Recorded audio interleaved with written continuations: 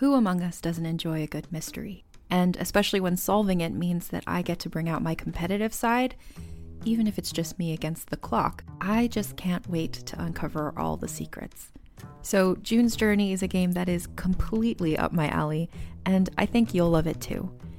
In June's Journey, a hidden object mystery game, you play as June Parker, who's on a quest to solve her sister's murder and uncover her family's many secrets. Each chapter brings you deeper into the story, and it's set in the Roaring '20s, so beyond uncovering clues, you get to experience the glitz and glamour of the time. June's Journey is definitely not a game I play mindlessly, which I love because I get genuinely invested, and a lot of it is a race against time, so there's a little fun added pressure of trying to find the clues as quickly as you can in each scene. There are also tons of ways to customize the island that you're on, learn more about the characters, and then new chapters are added weekly, so you really can't run out of things to explore. So if you think you're up to solve this case, download June's Journey for free today on iOS or Android, or play on PC through Facebook Games. June needs your help, detective. Even hardened genre fans will find themselves whimpering at each new revelation. Publishers Weekly. The Infected Trilogy is an unabridged 3-season audio fiction series from #1 New York Times bestselling novelist Scott Sigler. Infected is a marvel of gonzo, in-your-face, up-to-the-minute terror. Lincoln Child, New York Times bestselling author of Relic and the Pendergrass series. 88 episodes, 53 hours of horror are free and available now wherever you listen to podcasts. Hey everyone, this is John Roca, 1/3 of the Geek Buddies, with this awesome ad for you. If you like this show and you want to make your own, and some of you have reached out and asked us about making your own podcast, well, let me tell you about Anchor. It's free. There's creation tools that allow you to record and edit your podcast right from your phone or computer. And now you can even add any song from Spotify directly to your episodes. The possibilities are endless for what you can create, whether it's music analysis, your own radio show, or something the world's never heard before. Go ahead and let your freak flag fly. Anchor will distribute your podcast for you so it can be heard on Spotify, Apple Podcasts, and so many more places. And you can make money from your podcast with no minimum listenership. It's everything you need to make a podcast in one place. Take it from us here at the Geek Buddies. Download the free Anchor app or go to anchor.fm to get started. Now, on with the Geek Buddies show.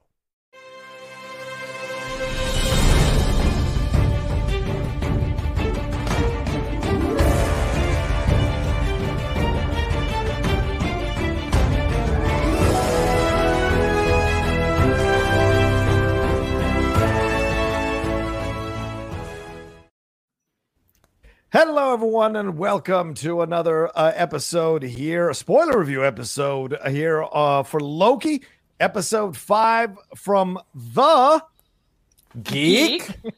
Oh, buddies! Yeah, I like it. I like it. We got there. I respect it. Wow. Yeah, we got it. We got there.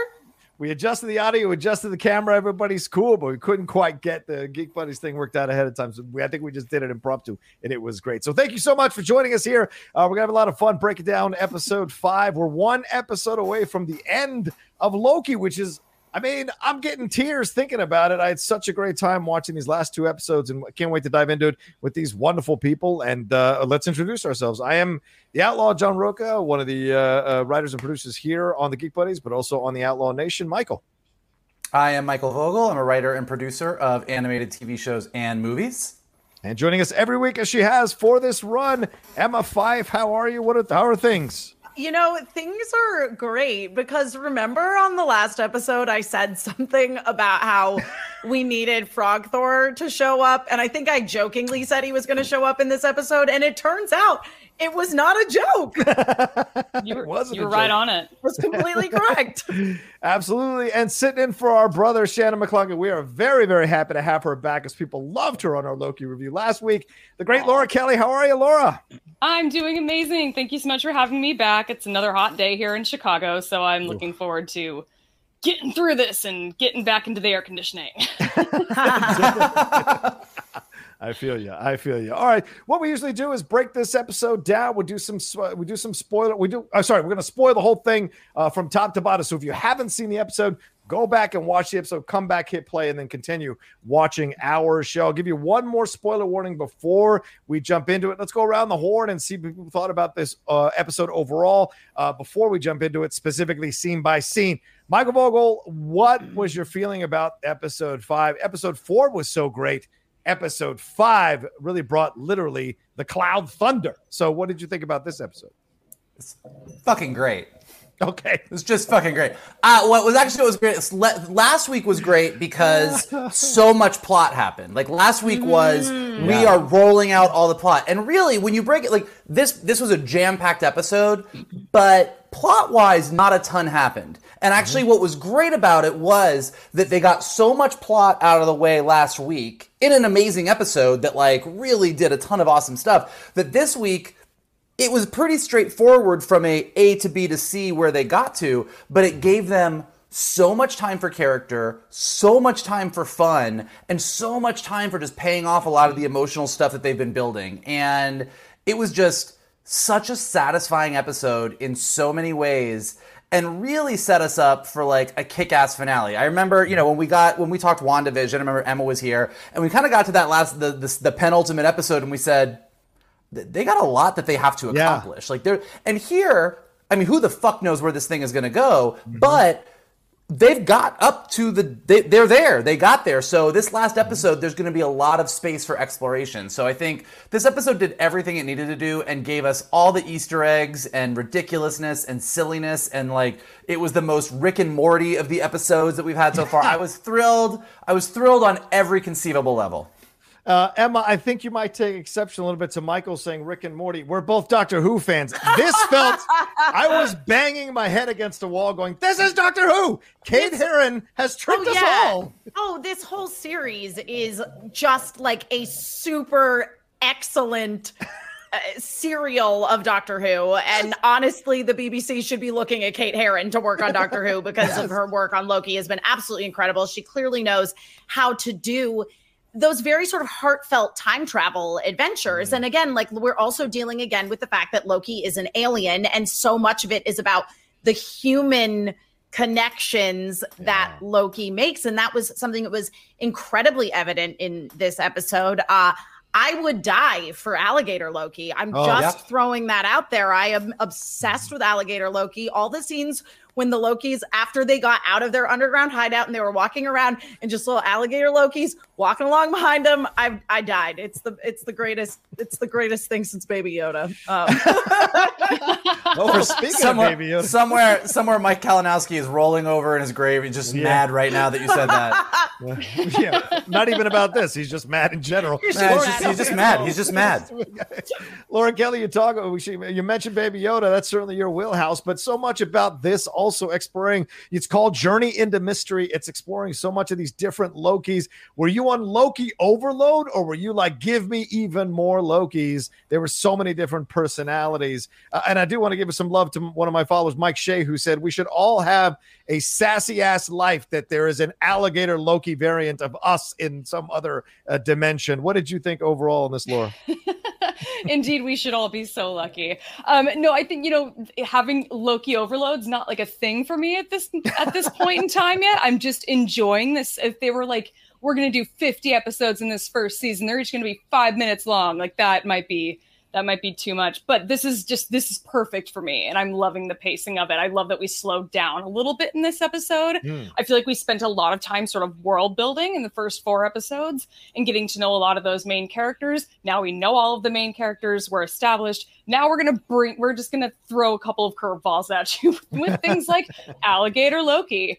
And more. And I really enjoyed it. I got to say, I loved President Loki too. Loved the sass and the attitude. That was some of the sass and attitude. We haven't gotten so much out of our sort of main storyline Loki, I don't think. We're getting enough, but we're not getting sort of that same level. And I forgot how much I missed that when we got to see him. Just like villain Loki. Yes, for sure. But I got to say, the tender moments in this episode absolutely did it for me. It was just...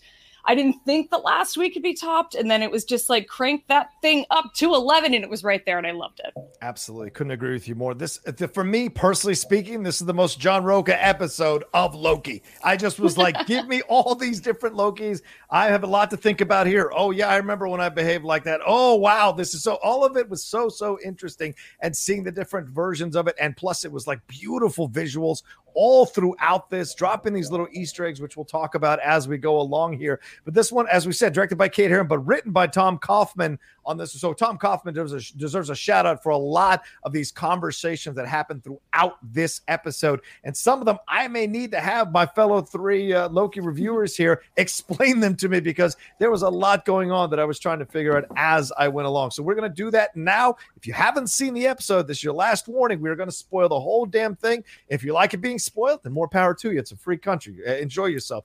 But if you haven't, then go see it, come back, hit play, and let's pick it up here. All right, let's start out here.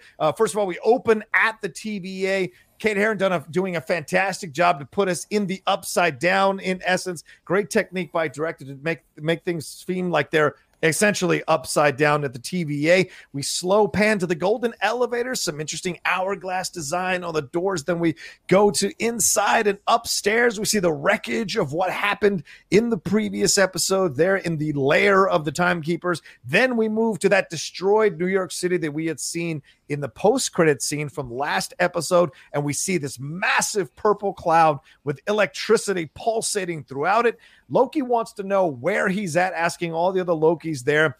He's told that it's the Void, and that's Eliath, and we're his lunch. Come on, we got to get out of here. Then we move back to Sylvie and Ravonna. Remember when we left them last week? Sylvie had that what do you call that thing? That stick. The boomstick on Ravonna. That's right. That's it. I don't know. I was like, do they have an actual name? That's what they used to prune people with. All right, the prune stick. I like it. She takes Ravonna's temp pad and asks Ravonna who is behind the TVA. Ravonna claims to be as much in the dark as she is. Gugu and Mbatha Raw throughout this whole episode, or at least this opening part of this episode, is fascinating, and how she's playing this character of Ravonna. Certainly a lot more going on that we think here. They are in the court, and Ravonna tells her that Loki might still be alive. Ravonna is saying that he is, and they can figure this out. And she explains that pruning actually doesn't destroy all the matter of the existence. It simply sends it to a place at the end of time where it cannot affect the overall timeline. Says it's the Void, she calls it that, and that the timetable is still being rewritten over there. Ravonna says she can help if Sylvie trusts her.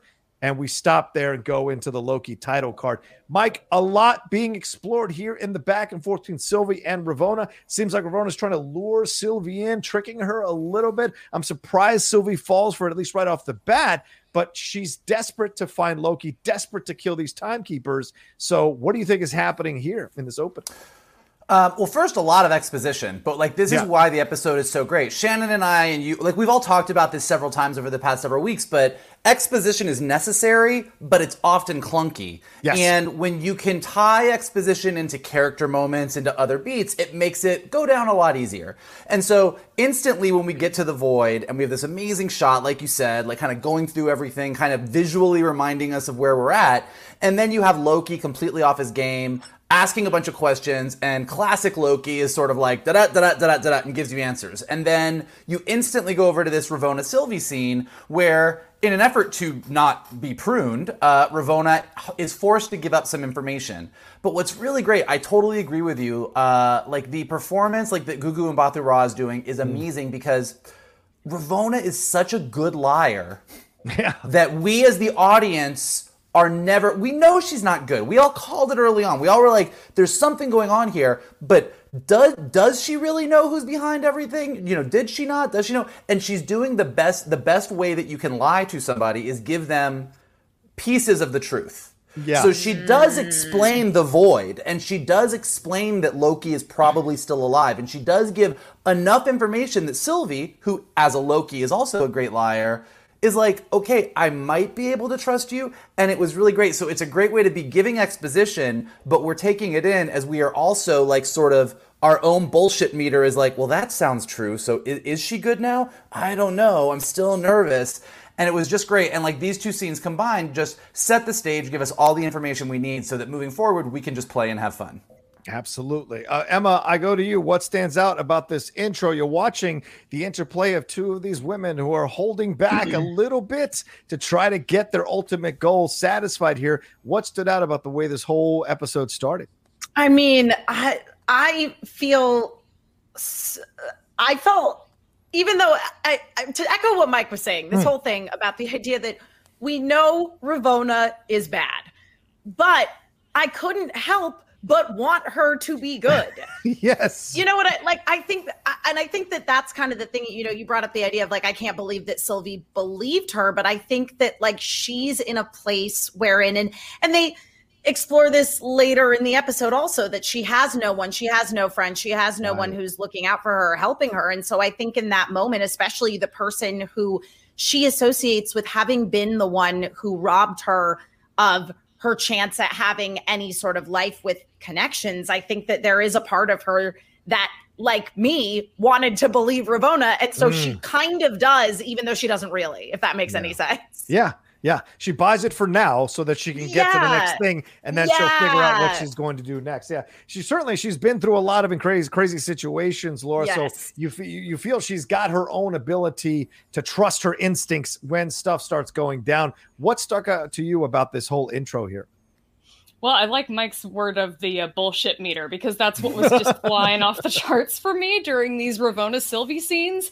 I just kind of kept waiting for the other shoe to drop, and then once we started talking about the spaceship, I'm just like, oh yeah, that's it. Yeah. But I gotta say, I really enjoyed this. The intro and like the first scenes in this episode, we've got the camera sort of twisting clockwise in the beginning, and while we're sort of turning upside down, kind of getting that, yes, everything's sort of turned upside down at the TVA, everything's chaos, whatever. But then when we switch to the scene that is panning through or zooming through the where the timekeepers are, and we see the timekeeper head on the floor, it starts turning counterclockwise. Oh, so I'm kind of watching this, and I'm just like trying to read into it too much, and I don't think there's anything there, but I had fun watching it and trying to pay attention to these things anyway. But I gotta say, this Eliath character, the cloud, this purple storm cloud in the void, did it look a little bit like the sand monster in Aladdin to anyone else? Oh, I could see that. I could see that. Came to my mind. It just a little bit looked like it, which was kind of fun. The Cave of Wonders? You said like a little bit? Yeah, okay. Yeah, a little bit. Cave of Wonders. Okay, yeah. All right. I had a little bit of that vibe to it, which I enjoyed. But yeah, overall, I was sort of surprised that Sylvie was kind of buying into any of this bullshit with Ravonna, because I kind of kept waiting for it to twist too. But I think what Emma said makes a lot of sense. Like, she spent all this time alone. She wants to try and trust somebody. Yeah. And even, if this is the person that's in front of her and this is the opportunity to do it, what choice does she have in the moment? Yeah. And also, I mean, and this is where, even though Sylvie is very different than other Lokis in a lot of ways, and, some of this comes into play later, she's still a Loki, and a Loki takes whatever, like, there's no other options. Like, your options are either believe her or where do you go? So she is in that typical Loki thing. She's kind of stuck between a rock and a hard place, and this is the option. Yeah. So I think there's that going on. Just really quickly on the Easter egg front before we miss them. As we're going through on all the Easter eggs. First, the title itself, Journey into Mystery, is in itself one of the big Easter eggs of the episode, because that is the comic book where Thor and Loki first appeared in 1962. Oh, wow. So Thor in issue 83 and Loki in issue 85, and that eventually became the Thor comic book. Journey into Mystery is actually the first big Easter egg. And when Laura was talking about that shot going through the city as we got to those Lokis, it's where we see what looks like Avengers Tower, except it has Kang Enterprises, QENG. Wait, this isn't the point that we saw the helicopter or the... No, that was a little bit later. That was later. The helicopter's a little bit later. This episode was just full of them, so... but yeah, as far as like the top one, like this is a big one because Kang Enterprises is from in the comics where Tony sold Avengers Tower to a guy named Mr. Griffin, who was really a variant of Kang the Conqueror. Yeah. Kang, a.k.a. Loki's Mephisto. But definitely a giant Kang Easter egg right there. I just want it to be actual Mephisto, just to screw with everybody because everyone was so fixated on it during WandaVision. Yeah, totally. He just does a middle finger and walks off. That's what I would like. Laura, I had also the smoke monster from Lost in my head. I also had what's his face from Green Lantern, the smoke thing that Clancy Brown voiced in Green Lantern. So I get real I get PTSD over smoke monsters. So when I see them, I'm like, you better make this work. You better make. I will say, but and I was having PTSD from Rise of the Silver Surfer, the Cloud Galactus. Right. And I did have the thought in this episode at one point later on, I kind of did go, see, that's how you fucking do a cloud monster. Fair enough. Said it there. All right, let's move on. We go back to the Void, and this time the Lokis are all walking together. I'm loving these head bopping or headless or necklace peacocks, whatever those things are. I love them. So Loki asks for clarification of what the Void is, where they're at. He gets it, finds out what Ravonna found out, or what Ravonna told Sylvie here about the Void and all of it. This is a Void where all of pruned existence comes to clash into itself. So we're going to see some crazy images in this area. And all the Lokis, he finds out, were pruned themselves. Alioth eats their existences and does not allow them to return to the main timeline. Loki is desperately trying to figure this out. And the music cue here I wrote down is so Doctor Who that, come on now, is what I really wrote. All right, Kid Loki reveals his Nexus event is that he killed Thor. Because Loki is going like, oh, your majesty, what did you do? And he said, yeah, I killed Thor. And that stops Loki in his tracks. They go into some weird underground bunker here. And as it pans down, I wrote, is that Mjolnir? Is that Frog Thor in a jar? And sure enough, it was. This design in the bunker is like part Big Lebowski, part Pittsburgh Steelers, candy canes, all kinds of madness in this thing. Emma Fyffe, you got your Frog Thor. But Thor. But talk to me about this whole sequence of the Lokis explaining the Void to Loki and then going out into this underground bunker. Yeah, okay. So also, Frog Thor was in a little jar that said T365, which is a reference to the Mighty Thor number 365, in which Thor was turned into a frog and fought against, I think, what is it, like the rats try to take over his kingdom, and he teams up with alligators, who the rats thinks are dragons, to like take back the Swords of New York Kingdom. But anyway, no, I was so excited about Frog Thor. I was like, oh yes, because I had said that I wanted it last week. So this scene to me, okay, I just have to say that Richard E. Grant is having the most fun of anyone in the Marvel Cinematic Universe possibly ever.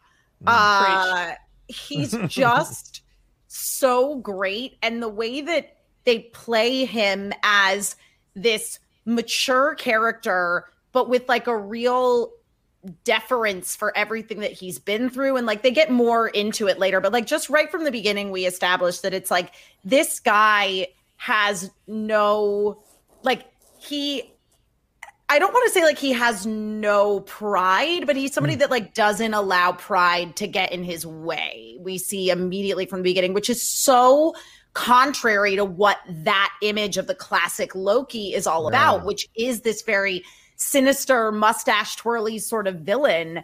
And so to see him being like, yeah, obviously, like, Kid Loki, he's the one, because I mean, he killed Thor. That's what we all wanted to achieve, right? At some point. Yeah.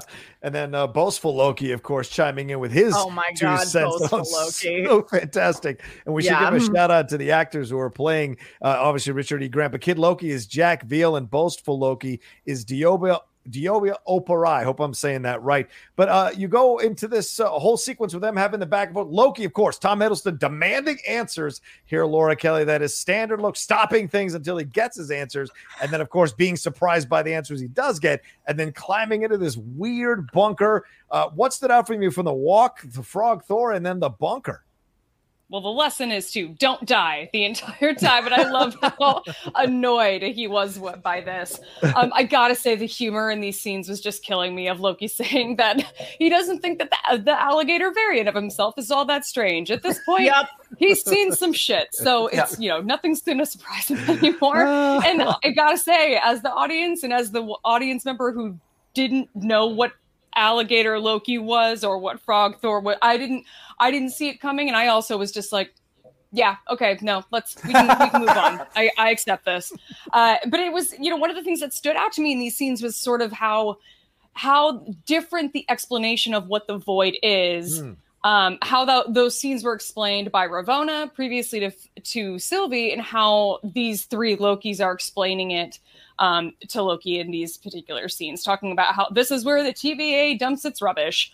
And, talking about how Alioth always returns. Ravonna, neglects to mention Alioth, interestingly enough. So, if you have any kind of guess that she might not be all bad, I think she's probably pretty all bad. The fact that she left out that small little detail that, by the way, you're going to get dumped in a bus when you get pruned, and then you are going to get chased by a storm cloud. So good luck. That's Didn't include that. Eat you and erase your existence entirely. And that's Best a part of of it. Yeah, exactly. Michael, this is, you should talk about, you start to see, Laura brought up a great point, the difference between how Ravonna explains the void and how the Lokis explain the void, who are actually in the void and what they experience. So you understand now the void has consequences. This Alioth cloud can virtually remove you from existence unless they discover what's beyond the void, which starts to become a prevalent part of this episode right around this time. So what stood out for you here, seeing the interactions here? I mean, how much does Alligator Loki have your heart already? Like, talk to me about this whole thing. What I find really, because as far as Alioth goes, he's very effective. There's nobody, what I find interesting is the amount of Lokis that are running around, because as has been established multiple times in the series, what a Loki does is survive. Lokis always get out by the skin of their teeth. Lokis don't always succeed. In fact, most of the time they don't. They fail, but they don't die. They always just manage to get away. And so you're at the end of the line, you are literally at the end of time, and there's a giant cloud monster that clearly is eating anyone who gets dumped there, because there's lots of variants that aren't Lokis, but mostly it's just a bunch of Lokis running around because they're like cockroaches and you can't kill them, which I thought was absolutely amazing. I, like everybody, would die for Alligator Loki. For a Loki who is so silent, he says so much. I truly love that he is an alcoholic with a temper. Which I find he's just drinking box wine in the kiddie pool. He's just in the kiddie pool doing his thing. And even though I know this is the next scene, boy, when he gets pissed, you don't see him coming. You don't see him coming. He's gonna come for you. It is amazing to me that the show, kind of to Laura's point, as someone, as Laura was saying, that she's someone who's not as familiar with all of the weirdness of the Loki comics and everything, that the show has taken us on a journey where, whether you're a super nerd who's read every Thor comic or you're not, it's gotten you to the point where you're like, sure, yeah, that's a Loki. I guess that makes sense to me now. And it's it's just amazing that the show has been allowed to get that weird. I also particularly love that there's just this running gag throughout the show that every Loki thinks every other Loki's plan is garbage. Every time that these guys are like, don't die. That, and Loki's like, don't die is not a plan. That's literally the demand of living. That is what not dying is living. That's all it is. And they're like, no, that's what we do. And he's like, but what's the plan? And Sylvie, gets there a little bit later, and she did it the same on Lamentis, where she was like, that's your plan? That's a horrible plan. Everyone is dogging on everyone else's plan, and it is delightful. Of course, because they didn't think of it. I'm sure we've worked for people like that who think their plan is completely correct. Their plan sucks. Yeah, exactly. I also did love just the detail of, and I mean, it makes sense, and of course, because Kid Thor is the king. I love the detail that even in their shitty bunker bowling alley, they built a throne out of Christmas candy cane. They're Lokis. They must have a throne. The goal of a Loki is to have glorious purpose and sit on a throne. And so, of course, what are all these Lokis fighting about at the end of time? Who's king and who gets to sit on the throne? Right, exactly. You love it. You love it.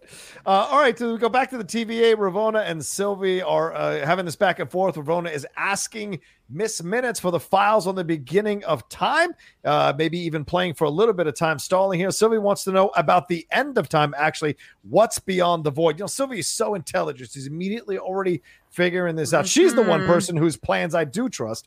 Yes. Ravonna says, yeah, the one Loki you should trust. Ravonna says they can't get there because the temp pad can't lock onto anything. And Sylvie says, well, we'll just need to go through it. Then Ravonna says that's suicide, which makes Sylvie go, well, then I guess your usefulness is over, and threatens to kill her with the prune stick, as we're calling it. All of a sudden, Miss Minutes... the pointy end. With the pointy end, so it's going to hurt. All of a sudden, Miss Minutes suggests out of nowhere a void spaceship. This is where I was like, a bullshit. And which Ravonna immediately agrees to, all of a sudden, doing a yes and improv with Miss Minutes that they can use to find Loki. Sylvie says she wants to kill whoever is behind it, and Ravonna immediately sticks out her hand and says, together.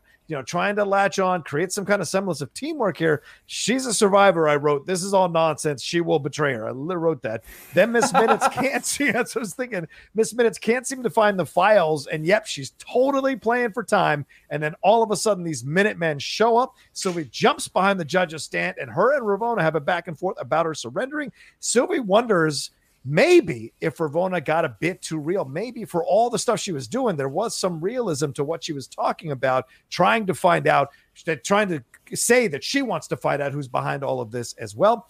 Ravonna says, well, look, I'll only punish you by putting you in a time loop, asks if she has any good memories. Sylvie says she has one, stands up, and then prunes herself. Laura, what a scene here between these two incredible actresses, but also what incredible stuff was laid out here. And then Sylvie putting a button on this scene and pruning herself. Talk to me about this scene. Oh my gosh. So I gotta say, Miss Minutes jumping in this scene where specifically when Sylvie goes to threaten to kill Ravonna, that's exactly when she jumps in. I'm just like, Miss Minutes and Ravonna are in this together somehow. Ravonna's just like, yeah. They're in cahoots. I do love the yes and, she really did. Yes. Like, yes and here, Ravonna, well done in improv class. But I gotta say, this part where Sylvie like prunes herself, I still, even for just a second, I was just like, like no, like for just a second, I kind of like forgot like what was about to happen, because it was still just kind of like devastating and sad to watch.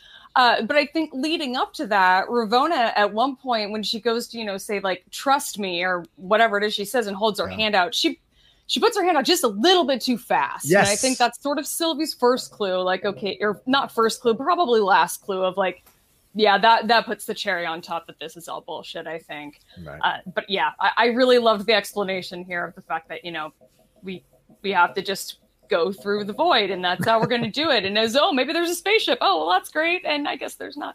It was fun. It was a fun scene, and I love where it ultimately leads. And I won't go any further than that. Okay, Michael.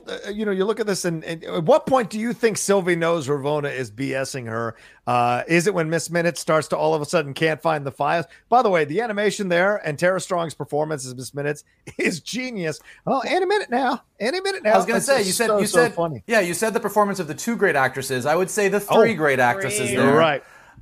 Don't you forget Miss Strong. But yes, she my whole, I was watching it, and when Miss Minutes said, well, there's the void spaceship, I went, you little clippy bitch. She's clippy. I don't even know if you're alive or not, but you're a fucking liar. Oh, I was so betrayed by Miss Minutes. I think as soon as Sylvie heard void spaceship, her bullshit meter was like, she let them. I think she let them keep going, but I do think Laura's right. I think Ravonna did come out a little too fast with that handshake. But what I loved about this scene, and again, great exposition for setting us up for where we need to go, but even with the limited information that Ravonna has given Sylvie about the void, with the little bit that she knows, she goes there and extrapolates, well, if I was hiding in apocalypses because they were the end of everything and nothing I did was going to cause a Nexus event, and this is the end of time, this is the ultimate apocalypse. Like nothing anybody does would Matter. This is the ultimate hiding space. This is the place. Like we found the place. And I think that might, and we'll find out next week exactly how much Ravonna really knows, but I think that is something Ravonna didn't know either. I think that whatever Ravonna, I think that was new information for her as well. And I think that was really interesting. I could be totally wrong on that, but it was really interesting and just great that Sylvie put 2 and 2 together. And then just, as far as this whole series is really just about, depending on how you want to look at it, connection or self-love. Self-love because they're all fucking Lokis, so it's really just loving yourself. But it's also about connection, and this is the thing that none of the Lokis in all of history in every variant have. And so the fact that when Ravonna says, do you have one good memory? And she says, yeah, one, and she's thinking about sitting on Lamentis with Loki. That is I have one good memory. Oh, I'm going to go. I think Loki's probably at this void too. Prune myself. And I thought that was just such a beautiful, it was it was getting the plot forward. It was getting everywhere we needed to go, but it was also a beautiful character moment. Yeah, Emma, are we building a friendship here? A friendship to last all time? This is something Ravonna said to Mobius, right? Our friendship is an unusual kind of friendship. It's not a friendship but this is the actual unusual friendship. This is the friendship that actually really matters between Sylvie and Loki. And I don't know if it's more than that, and nor does it have to be. It's great that you see this affection for each other. What about all of this sequence here with her and Ravonna here? And at what point did you sense Ravonna was full of shit? Okay. I played too many Final Fantasy games. So I believed the time ship thing for a second because I was like, oh yeah, naturally, the time ship. That's awesome. That is awesome. They all have a freaking ship that is the solution to your problems. It's always okay, well, we got to go steal the airship so we can get to the thing. So I truly believed it for a second. And then when Miss Minutes was having a hard time locating the files, I think that was when I kind of saw Sylvie piecing it together, and I was in the exact same headspace of her of damn it, they're stalling for time. They're stalling for time. There's about to be an ambush here. But I will say again, I think that there is that thing I was saying earlier, echoing this idea of Sylvie being somebody that is starting to, she's experienced through Loki, another version of herself, somebody showing genuine compassion for her. I mean, he asked her in the last episode when they were reunited before they went in to see the Timekeepers after they'd been separated, are you all right? And I think that is probably one of the first times she's ever had anybody that cared whether or not she was all right. And so I think that, again, that is something that she is grasping for. And so to then have that moment of her saying, oh, I have one good memory, standing up and then stabbing herself with the pruning end of the pruning rod. It was so cool to me. Yeah. I was like, oh yeah, she's going for it. And and again, this is somebody who you're seeing her interactions with Tom Hiddleston Loki rubbing off on her, because she is somebody that is normally a let's plan, let's plot. With Ravonna, she was moving towards having a real well thought out sort of Sylvie plan. And then she just had to live in the moment and do what needed to be done. And she did. Yeah. All right. Let's move on from there. We'll go back to the underground bunker of the Lokis. A boastful Loki is claiming that he killed Captain America and Iron Man and got the Infinity Stones. And then Alligator Loki calls him out, saying that he's a liar. By the way, wait, time out. I just love that we are living in a world where you just said that sentence and it made sense. Boastful Thor said he got the Infinity Stones, but Alligator Loki called him, or Boastful Loki, and then Alligator Loki called him out. Best sentence ever. Truly is. Truly is. But I also love the Alligator Loki and OG Loki, C-3PO, R2-D2 situation of C-3PO constantly interpreting what R2-D2 is saying. And it's just Richard E. Grant interpreting what Alligator Loki's saying. I think my favorite is he's praying for us. Old Loki, Richard E. Grant, talks about Thanos and the uselessness of their blades. This is a great meta moment or moment where these Lokis are talking about something they all have in their, no matter what timeline they're in, they have these blades, and he's ruminating about the uselessness of them. And now I wrote this, I now want to see all their Thors. I would like to see their Thors in their timelines. Loki tells a story of how he escaped Thanos. This is old Loki, disappeared as debris, spent a long time thinking about the pain he had caused, and he hid away on a planet. He only got caught by the TVA when he started to get lonely, and he wondered if Thor or anyone missed him. As soon as he took a few steps off the planet, the TVA got him, and he says they only have one part to play in all of their timelines. They're the god of outcasts. But Loki doesn't want to accept our Loki, I guess I'll call from now on. Our Loki wants to escape and tells him he's not going to sit around here and deal with the stuff. Come with me. And they all just fall back and laugh and let him go out. He heads out to find Sylvie, as I said, and this elicits the laughter. But our Loki is determined. He opens the hatch and he finds a team of even more Lokis led by the president version of himself looking down at him. Michael, I'm going to stop here because this scene is so great. It's as a comic book. Look, what's the base foundation of a lot of us? It is reading those comics as a 10-year-old in your room and thinking about all the stuff that's involved in canon and who has what and who does what. Seeing a bunch of Loki sit around and talk about their realities that you read in comic books as a real thing was so awesome. Talk to me about this whole scene and seeing this team of Lokis. Yeah, well, I mean, like, first of all, this is what I was talking about this episode, not having a ton that it had to do, so you got the time to play. And this whole scene is you have the time to do all of what you just said, which is everything in the comics that didn't quite make the cut for the MCU gets its moment to shine. Everything from Frog Thor to, all the different pieces. And so seeing these different Lokis kind of reflecting on their different things, it's nerdy and it's fun and it's like a geek fest. But the other part of it that's really interesting is that, again, this whole show is about the connection and like that Lokis just lack connection. And I mean, and we'll talk more about it, and you kind of mentioned it before, but this whole debate of, are Sylvie and Loki friends? Are they lovers? Is it a romance? Like, it kind of like, to me at least, that's immaterial. That doesn't matter. Yeah. What matters is the connection. The reason that Loki and Sylvie had that moment was that Lokis don't have connection, and they finally got that connection. That's what caused the Nexus event. And as each of them are going, we don't know a ton about boastful Thor. I mean, I keep calling him Thor. He just looks like a Thor to me. It's because he does look like a Thor. Yeah. It's the thing about boastful Loki. We don't know a ton about him, but because he betrays everybody, it's safe to assume he doesn't have a lot of connections. But then your classic Loki, Richard E. Grant, tells this whole beautiful story that you were just talking about like he got so fed up with anything, he went to live by himself. And then what brought him out of hiding? He was lonely and he wondered how his brother was. I mean, that's someone who's really looking for connection. And then Kid Loki killed his brother, so no connection. We know our Loki story. Kevin Feige made such a big deal out of, this is a Loki before Thor 3. This is a Loki before he started to have that connection.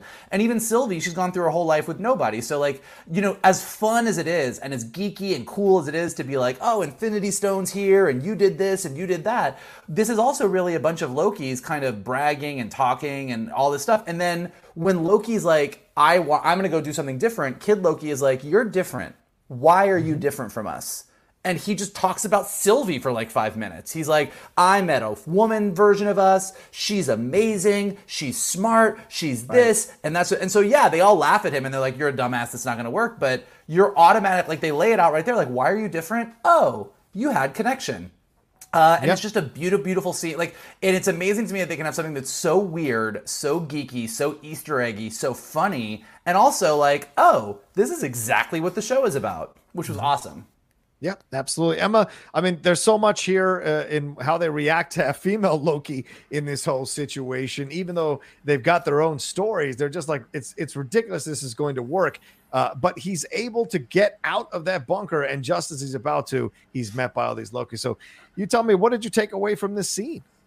Well, I don't think there's anything I can say that Mike hasn't hit upon, which is, again, like really establishing that theme of connection and how that is the thing that Lokis are lacking. And we see that you have in old Loki and an alligator Loki and kid Loki, these three people who, and an alligator. The alligator's a person, as far as I'm concerned. Yeah. You know, the alligator's family. And yeah, but it is so important to establish at this point this idea of longing for connection that we don't see in boastful Loki as it applies to how things go down at the end of the episode.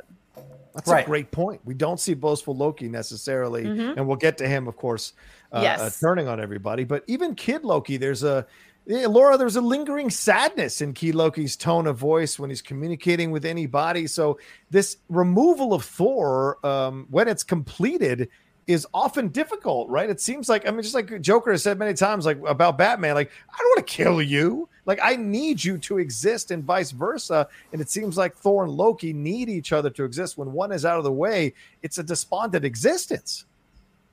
Yeah, that's a really good point. It's a really sad thought, I think. Yeah. But I love that sort of has put this kid on a pedestal and made him king of nowhere, wherever they are, the void. I got to take a step back, though, from all of this, because I think you guys made great points. There's a couple of really funny moments in these scenes that I just could not get past. For one, they linger on that Roxy exceptional Pinot Noir box of wine like a little too long. They do. To the point where I'm just like, what am I supposed to get out of this? Like, I remember at the store before, I don't know. And the fact that Richard E. Grant then pours some of the wine in the gator's mouth, and then we cut to the kid who has a juice box. These little like details were just killing me in this bunker scene. And yeah, the fact that we have the line of, we're the same. Have you ever met a woman variant of us? And Richard E. Grant's gone, that sounds terrifying. Like, absolutely killed me. Yeah. I could not get past it. And I went back and watched this episode, I think like a total of 3 times today, because I just enjoyed these scenes so much.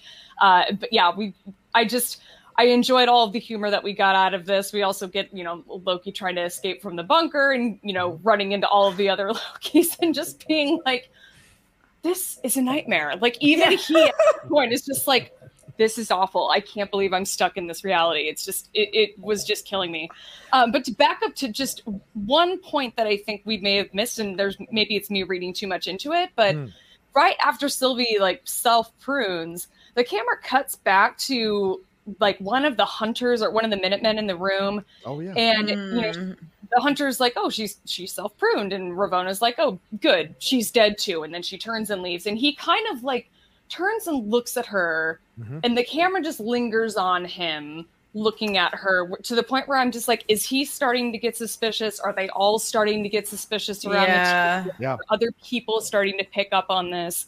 And it's just going to get more chaotic there, I think, the more times we cut back to it. So I'll be curious to see if that starts to maybe play out in the finale a little bit. I think that's definitely what that was. That's a really good point. I didn't think about that, but I agree. That's Hunter D90, and you're right, Laura. The last 3 episodes, he's had these little extra seconds in scenes where he's shown a little bit of a harder edge than any of the hunters or even Ravona about the situation. So that could come into play here as we go into the finale next week. And of course, the Roxy one is a callback to Roxy Cart, right? Roxy Cart, where they were at there. So yeah, but the lingering is interesting too, which is a callback to Roxxon, which is exactly. Which is aside from Oscorp, the other bad corporation in the Marvel universe. Yes, wheels within wheels, featured prominently in Agent Carter. Yes, yeah. And Cloak and Dagger, I believe. Ooh, yes. I like that. All right, Sylvie wakes up in the back of the bus in the void. The Alioth, the alien, how do you say it? Oleath? How do you guys say it? How are you guys saying it? Like Goliath. That's it. The Alioth shows up and tries. By the way, the Alioth is from the comics. That was a rival of Kang the Conqueror in the comics. So that's not out of the realm of possibility here. The Alioth shows up and tries to kill her. She pulls a bit of magic and connects with the Alioth and sees this castle in the distance just for a second. This is brilliantly shot. Just the semi-slow motion for just a second, the pause, and then boom, we're out of here, and she's going. Suddenly a car shows up honking with a pizza slice on it, and it's Mobius. Mobius is back They drive away from Alioth back to the Lokis, and then we go back to the Lokis in the bunker. The main Loki seems to be the King Loki. Oh, sorry, what is it? The King Loki? Is that what you want to call him? The Kid Loki is King Loki. Kid Loki, yeah, Kid Loki. King Loki. Yeah, sure. Kid Loki.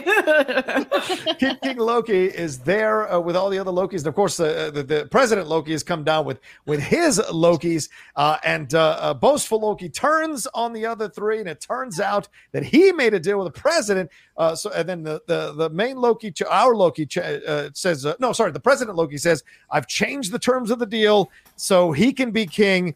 And then all the Lokis turn on him after he turns on boastful Loki. And then a Loki battle royal breaks out with our Loki, that's our Tom Hiddleston Loki, dancing in between the pockets of space to escape getting hit. Kid Loki grabs Alligator Loki and protects him. And then old Loki creates a projection of the original of those Lokis that were there, which allows them to escape up through the portal.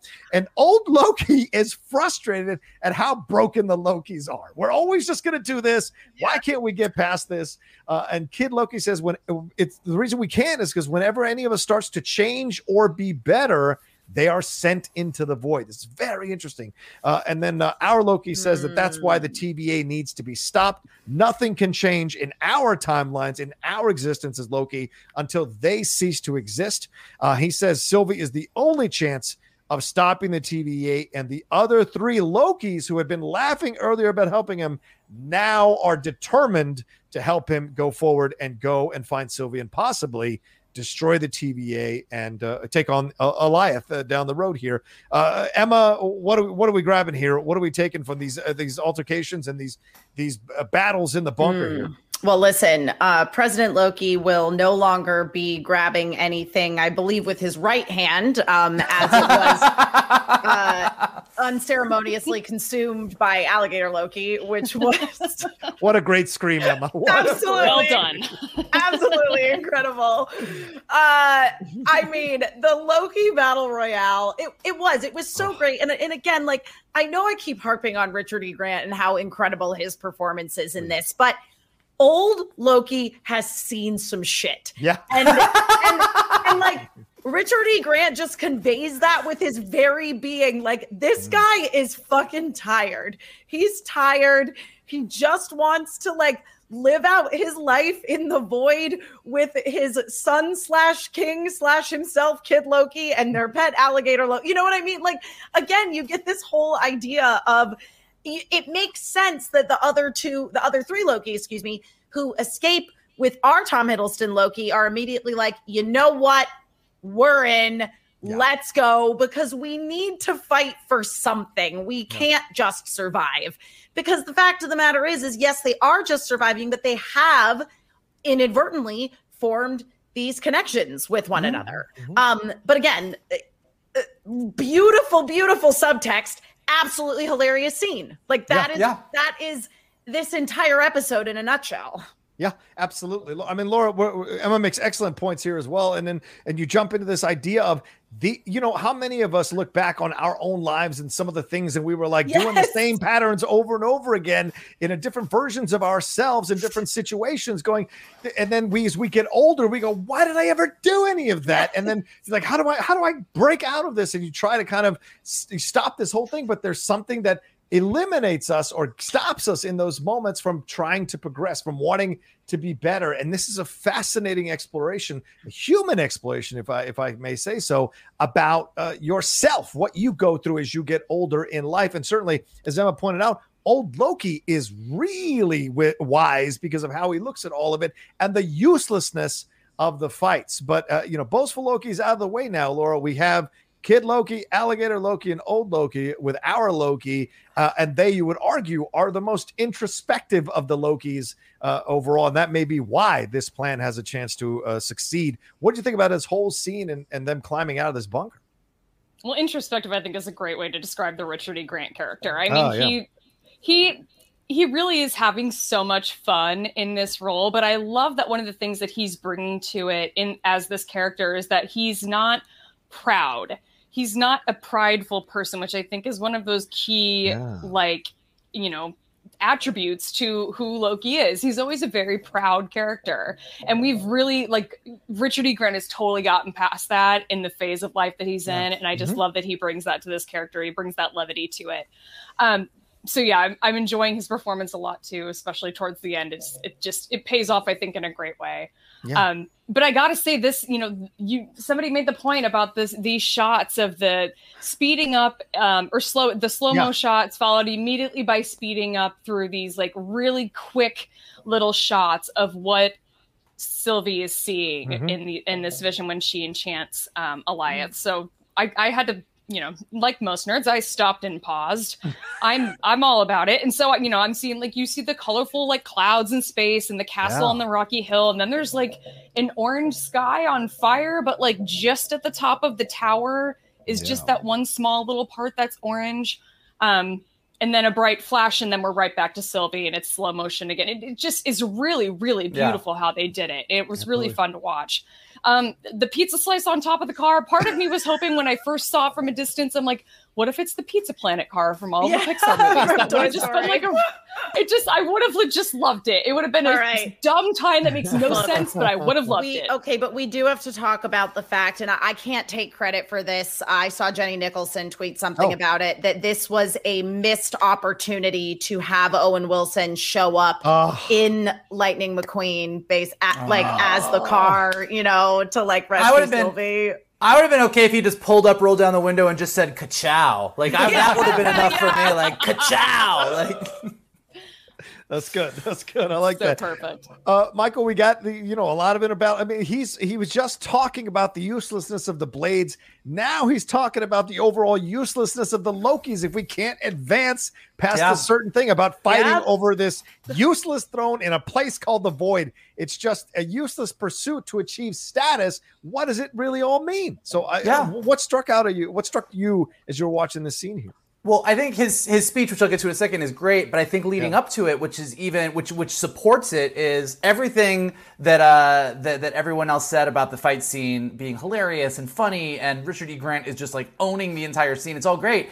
My favorite part of the scene was our Loki standing to the side, watching this triple betrayal go down with just a look of embarrassed horror on his face. Yes. Like you want to talk about some immersive therapy. Let's put you in a room with a bunch of people that do the shit that you've been doing your entire life, and you watch it just go to complete shit, and you're just like, oh fuck, I have been doing this.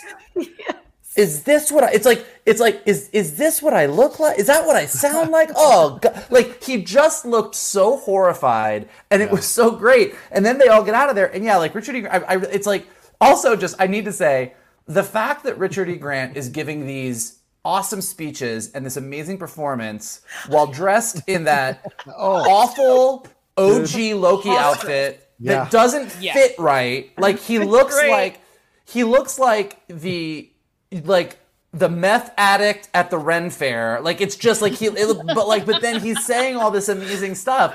But yeah, I mean, and this really does sum up like this is what our Loki's journey is. But he's like, look, it's a play on what Mobius said to Loki in the first episode. It's we lie and we cheat, we cut the throats of every person who trusts us, and for what? Power, glorious purpose. We cannot change. We're broken.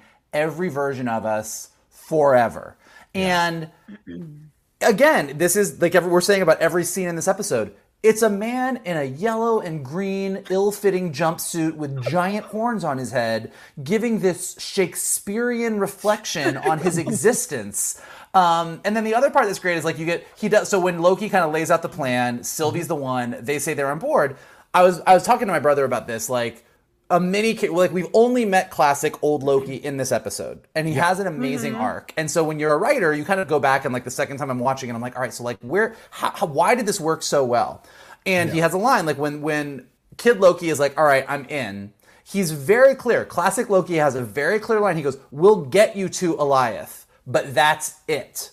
And it's a simple line, but this lays out to you as the audience, like, this is where he's at. And then there's a scene with Mobius, and then the scene, but it's like, to watch them build this little mini arc with just a few lines with him where you're like, bup, bup, bup, bup, oh, this is super satisfying. And this was the first one. You're like, okay, he's going to get them there, but then he's out because he's not going to help them beyond that because he's going to self-preserve like all Lokis do. Right. So I think that was important as we get to where he ends up. Absolutely.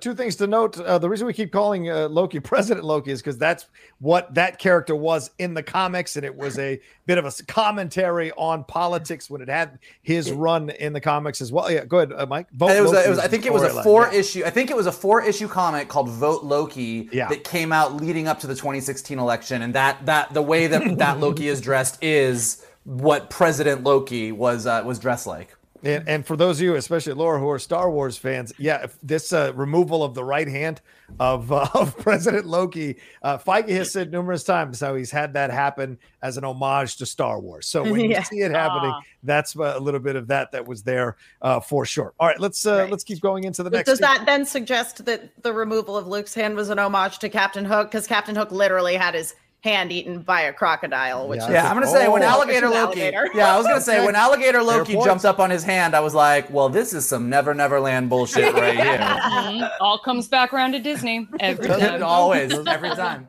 All right, Mobius and Sylvie are having a discussion in the quote unquote Pizza Planet car of the veracity of the TVA, and arguing. This is really great. Once again, another conversation about one person's villain is another person's hero in this kind of thing. And Sylvie wants to find Loki, but says she wants to destroy the TVA, and the only way out is to go through Alioth. So pretty interesting. She kind of calls him out for some of the stuff that he did as he calls her out for some of the stuff she did. So we get a little back and forth there. Now the Lokis are also talking about going to Alioth.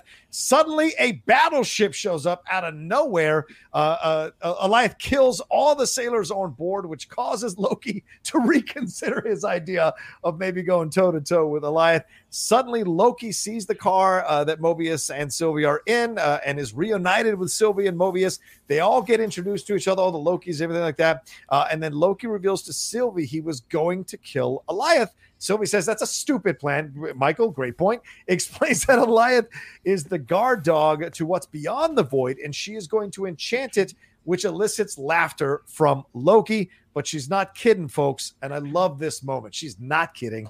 Then we go back to the TVA. Ravonna is here with Hunter B-15, who is in a cell. They argue. This is a great back and forth as well. They argue about the loyalty and the TVA, or to the TVA. Ravonna wants to know what drives Sylvie, since B-15 had her in her mind. And B-15 is pretty straightforward. She says revenge and killing whoever is behind the TVA. That's what drives her. And then she realizes that Ravonna wants to find out who is behind it as well, but she says she won't succeed. You want it. Sylvie needs it. That's the difference. Then Ravonna walks out and Miss Minute shows up out of nowhere, and she asks for all the files for the creation of the TVA. She says whoever created this place is in danger and she needs to find them. So there we go, Laura. We understand now Ravonna's end game here. She may not know what's going on beyond the void. She may not know what's going on, who's running the TVA, but she wants to be a protector of the TVA. So what is her story that puts her in this position that she wants to protect the TVA? But anyway, what did you think about all the stuff that happens here, the reuniting of Mobius and Sylvie with Loki, and the conversations about the enchantment of Alioth? Well, you'll have to remind me if I'm wrong, but I don't know if we've ever had a one-on-one scene between Mobius and Sylvie yet, or at least we haven't had a ton of them. Mm-hmm. So I really enjoyed this interaction between the two of them, and how it was a fairly quick resolution. I mean, you made the point of they're kind of going back and forth a little bit, but eventually it ends with Mobius sort of being like, yeah, we did hunt you like a dog. Like, I'm sincerely sorry about that. And I really appreciated that. It was kind of a humorous moment, but it was just a great, efficient interaction to sort of bring all of these three characters that I've sort of come to think of as the trio of the show all together. I appreciated that. I do have to say we're talking about how we have these tender moments between these characters in episode 4 and in this episode as well. One of them that I totally just didn't understand why this happened, but when Loki sees Sylvie get out of the car, he runs towards her, and just as he reaches her, he stops and just like stands in front of her, and I'm just like, why aren't you grabbing her and hugging her? Like, I don't understand. And she's just like, he doesn't know how to do that. Person. He doesn't know how to be a person. Like, no, but he was so close in episode 4. Yep. He was so close. And then he does the same thing with Mobius. He had to sit there and watch Mobius get pruned right in front of him. And he like had more emotion than when he's reunited with him here. He doesn't hug either of them. And it just drove me nuts. And I just wanted to be like, oh, like you guys are talking about how you don't pays off at the end of the episode, though. It does, but I wanted it here. I wanted it sooner. You could have done something different at the end. It could have paid off in another way. You got to build that dramatic tension. I wanted it. You guys talked about how you don't care what the connection is between the two of them. I ship it 100%. I'm 100% fair. Fair. I ship all 3 of them together, I think. You know, just they should all kiss. I'm not opposed to that either. Color me unopposed. But yeah, the fact that we get these, you know, the cute interactions now, but we're back right where we left off between like, you know, that was your plan. Seriously. It's like, I just love how they're building in the humor to this show. They do it so seamlessly and so perfectly. And they had just the perfect cast to execute all of it. So really appreciated it. One thing I do want to address about the Ravonna B15 scene. I think, and I haven't talked much about B15 yet, but maybe you guys have addressed this. I love that they could have taken this character and they could have just made her like a sort of, they could have just made her like the muscle of the show. She could have just been this like meathead hunter enforcer of the show, but she's like this really complex character that they gave a complex storyline to. And I just love that.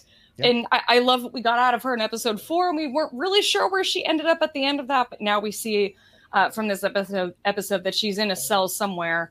But this conversation that she has with Ravonna, I think, was really poignant and one that I really enjoyed watching. She's smart. She's fucking smart. And it's fun to watch her, I think, kind of play with Ravonna a little bit in these scenes. Well, you know, that's why you cast someone like Wunmi Musaka to play the role, so that because you know she's not going to have a crap ton of screen time, but the screen time she does have has to be layered and complex and have power to the exchanges that she has. And every single time she's appeared in any of the episodes, you have remembered her, remembered the scenes, remembered the exchanges. Same thing with Richard E. Grant. You know, Emma keeps coming back to it, and it's 1,000%. I tweeted it this morning. Richard E. Grant is a god. Just see him. It would normally look terrible on anybody else, but even the shorts don't fit. That's how skinny Richard E. Grant is. But the way he carries that costume, that is such a ridiculous costume, he never loses his nobility, no matter how crazy that costume is. And that's why you cast someone like Richard E. Grant, because he can bring that Shakespearean thing you referenced, Michael, to his performance. So what do you think about this whole scene, brother man, as it went down? Well, first of all, Richard E. Grant reminds me, to your point on that front, it's like Ian McKellen in Cats. Oh my God. Tell you Did right he bring now, the levity to the movie? Wow. Was that his role? I will tell you, Ian McKellen, look, Cats is only good if you're on a lot of mushrooms, but Ian McKellen. No. Or if you're I've heard. Draft House at a rowdy I've meeting. heard. I'm just telling you, when Ian McKellen gets up there and he's licking a bowl of milk, living his best life, and you're like, I believe it. He's committed, just like Richard E. Grant in those shorts. No, I thought that the Sylvie Mobius scene was really lovely. I do agree with Laura. Like that these two have not had a ton of screen time, so seeing them together and seeing sort of Mobius, who is an expert on Loki's, experience sort of probably the smartest of the Lokis, was really, really great and lovely. But then, for me, this Ravonna B15 scene was great. I mean, just great. You really see sort of the layers of Ravonna peel back as B15 is sort of seeing what's going on right there.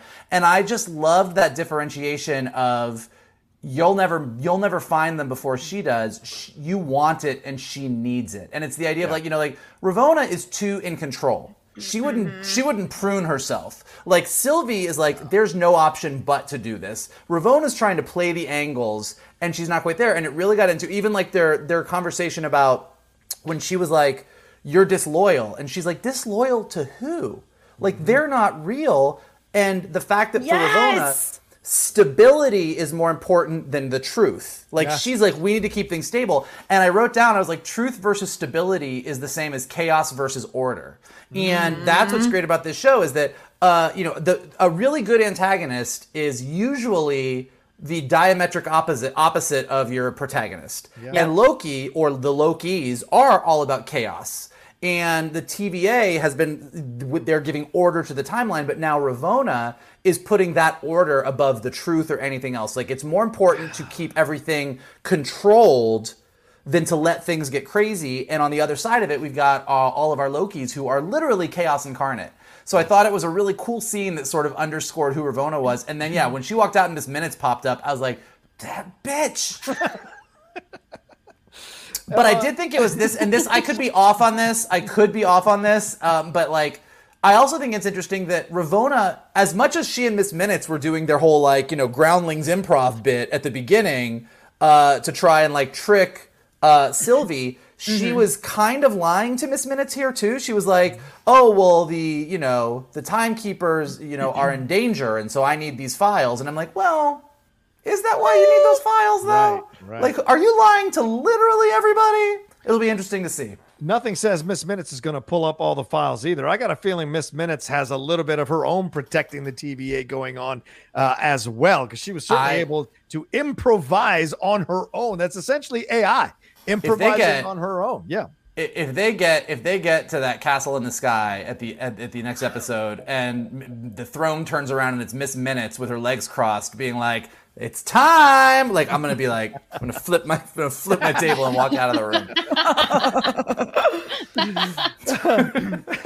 Emma, I go to you on this, and if you don't want to approach it this way, feel free. But for me, I feel like this is one of these brilliantly subtle and deft approaches to highlighting something in our society. Falcon and Winter Soldier tackled racism right off the bat, right up front, right? WandaVision tackling the power of grief and what that can do. In this whole subtle exploration of the systemic things that are in our society, Ravonna represents just keep it the same way. Yes. Don't mess with it, even though other people are realizing or waking up. And we've seen the last few years, so many people waking up to the flaws in the things that we have become pillars of our society and asking for the change, and almost waking up in the matrix to realize this has to be different now. But there's a pushback from the people who want to keep it all the same because they fear we'll descend into chaos if we don't keep it, even though the thing we're keeping is hollow. Yeah. So, and that's one of the things that's so brilliant about Wumi Masaku in the scene where she's having the confrontation with Ravonna, is that Ravonna is coming at her, and like everything that she stands for is falling apart at the seams, but she is doing everything that she can to try and keep it together, while being while willfully ignoring all the stuff that is so obviously terrible. And she's up against B-15, who's very steadfast in it. Like, she is completely unshaken by the conversation that she has with Ravonna. Like, I just got chills thinking about her performance in the scene where she's basically like, you basically saying to her almost, you don't really believe in this. There's no way you can really believe in this. You are choosing to believe in this because it is easier for things to not change. And we see this happen in real life in very subtle ways a lot of the time when, I mean, this is something that's very personal to myself. And obviously it's on a very low level. Nobody is getting hurt by this. But the number of people that say things to me like, "Oh, Emma, I miss seeing you talk about nerdy stuff." And I'm like, I literally was on a TV show 3 days a week for all of August through December last year doing exactly that. But it's because it wasn't the thing that they remembered me doing. So like, people are more resistant to change than you think they are. And that is definitely something that Loki is exploring through the character of Ravonna. Yeah, I think the whole show is exploring this. Yeah, really. And I think that's the brilliance of this show, because like I said, Falcon and Winter Soldier tackled it face on. This is tackling it on like all the way down to a foundational level of our society. Initially I thought it was about, taking apart religion. this show is taking apart our entire society and asking, and even taking us apart as human beings all the way to our own personal foundational levels and how we approach things and repetitive patterns in our life that yield the same results. So it's just fascinating how deep this show has gone. Well, I mean, I think, but I think to your point, I mean, you are absolutely right about the bigger sort of society and controlling, and through Ravonna, it's that. But like, I think on a very personal level, I think every one of us struggles with a fear of, we all try and control our lives. We all try and control. Yeah, it's definitely a control thing. We don't want to be chaotic. We are all afraid of connection in some way, shape, or form. You know, like we're putting yourself out there, the fear of betrayal, the fear of, you know, someone not being there for you. Like, that's something we all struggle with. And Loki is an extreme case of that. And watching him sort of go on this journey of self-discovery in the weirdest possible way is really, it's personal and emotional as much as it is sort of about bigger societal things as well. Yeah, absolutely. All right, we go back to the Lokis there. Mobius and old Loki discuss alligator Loki. Kid Loki asks Mobius why he wants to go back. And Mobius says to tell the people the truth and to burn it all down. And he says, you know, it's never too late to change. And then Loki and Sylvie talk about Mobius. They're sitting outside there while everyone else is in the bunker, or in another place rather. And they're sitting outside, and it's cold. But Loki conjures a blanket only for himself. In that moment, I'm like, bro, what are you doing, bro? Bro, what are you doing? But he's respecting her independence as a person, I think, or he doesn't know what to do in these moments. And Sylvie asks him, he said, I can conjure a blanket for you if you'd like. But Sylvie says, why don't you conjure me a new outfit? Walking around in this is not easy. And then Sylvie really opens up to him about talking about not having friends or anyone around or being able to connect with people. And as they're exchanging this commonality amongst themselves, Loki takes it upon himself to conjure a new blanket that covers both of them.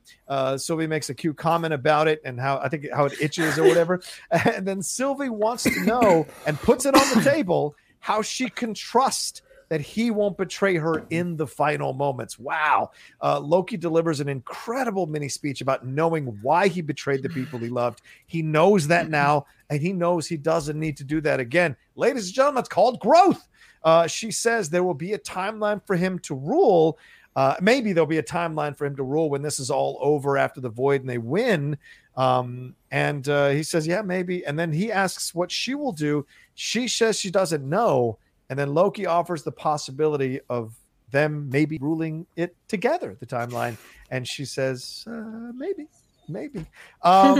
Mike, this is the sweetest effing scene I've seen in a very, very long time. Even though they're both socially awkward with each other. Well, that's why there's honesty in the interaction.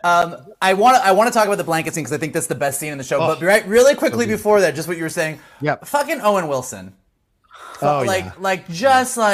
He's like, you know, it's been so many Lokis, but I don't remember an alligator. But, you know, maybe he's just an alligator that's into the long con, but then that makes him more of a Loki because you guys are all about the game within the game, and I respect it. And I was just like, oh my God, Owen Wilson, like, you're so great. And then as far as like it's a fireside chat. He's just chilling Owen Wilsoning. And then on the Richard E. Grant mini arc, you know, I said earlier, he kind of like lays it out. He's like, we'll take you to Eliath, but not any further. And when Mobius says that thing about it's never too late to change to Kid Loki, the camera cuts to classic Loki. And he kind of like Richard E. Grant had like he pays attention to it's never too late to change. Which, given like everything that Emma and Laura were saying about, you know, he's just this defeated guy who's seen some shit and is like kind of defeated, you know, like he's over it. And so like him hearing it's never too late to change is a key moment. But then, man, this blanket scene, I mean, God, it's great.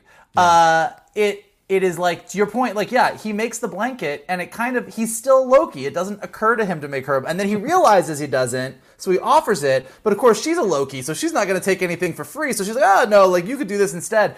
And then they spend a little bit of time talking about, like, well, this thing Mobius said about the Nexus event, like, that's crazy, right? Yeah, no, it didn't mean anything. Like, they're sort of talking around everything because they don't know how to talk to each other.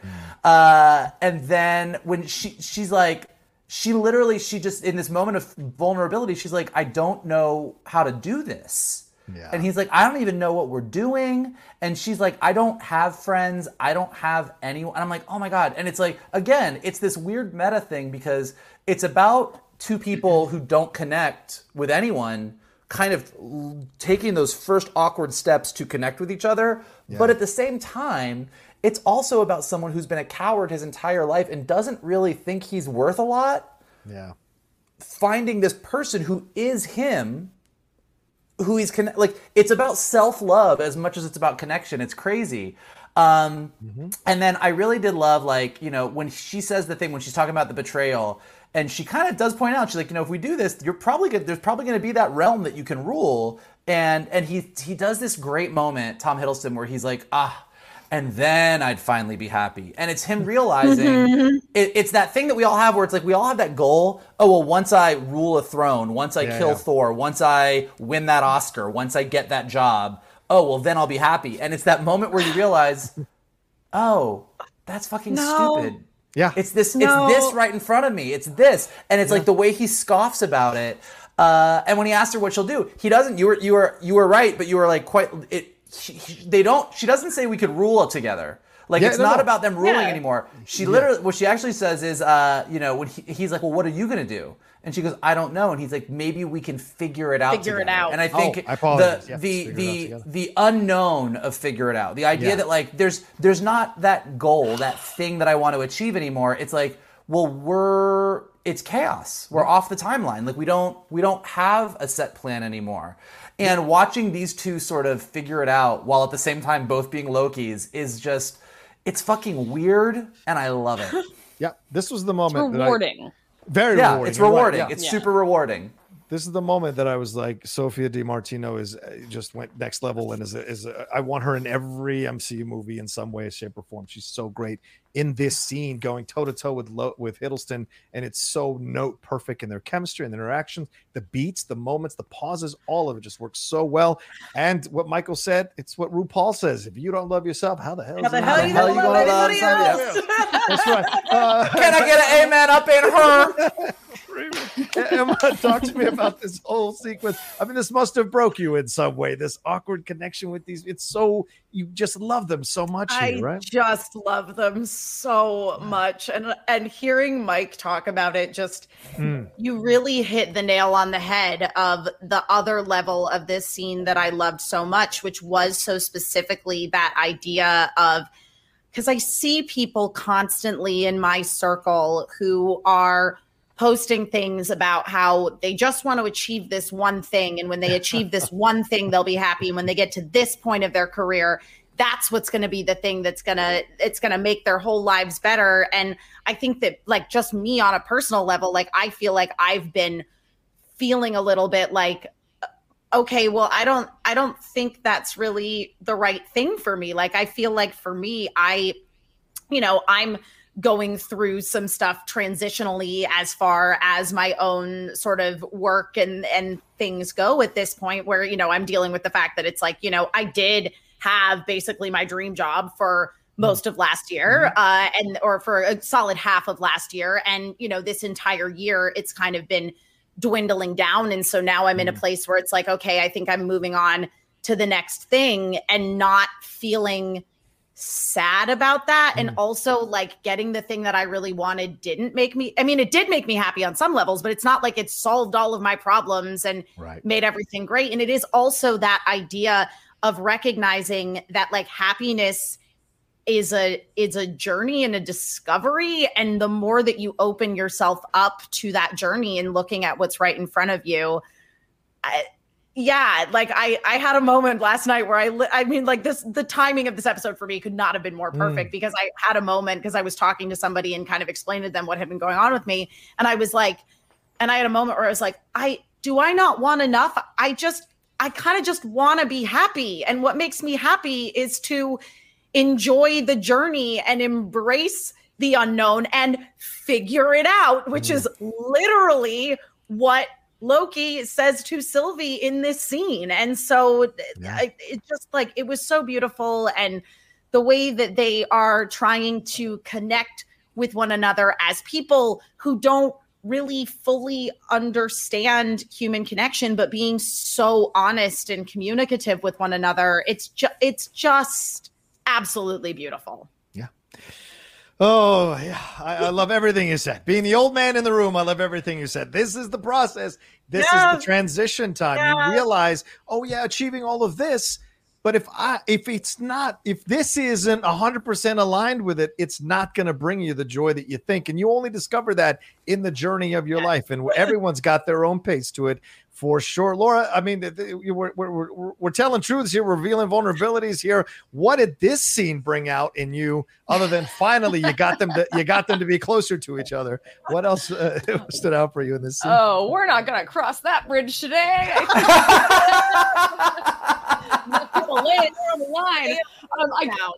I gotta say, I mean, Emma kind of already took the words out of my mouth, and that I was going to say, like, this was about the journey, I think, for them. You know, when you talk about getting to that destination and then finding, like, now what? I think the now what is that this is not your happily ever after. This is just, you know, the beginning of something what could be new for Loki and Sylvie, I think. And it was really, really fun to watch these two characters who don't know a ton or don't understand a ton about human nature being played by actors who have to know everything about human nature in the way that there's little moments. I mean, at one point, I think it was like, you know, they're talking about, you know, our Nexus event. And yeah, that was a nice moment, but it sounds like another TVA lie, right? Like Mobius was lying to us. And like Tom Hiddleston just looks at her with like this hopeful, sad expression that is just so perfect in the moment.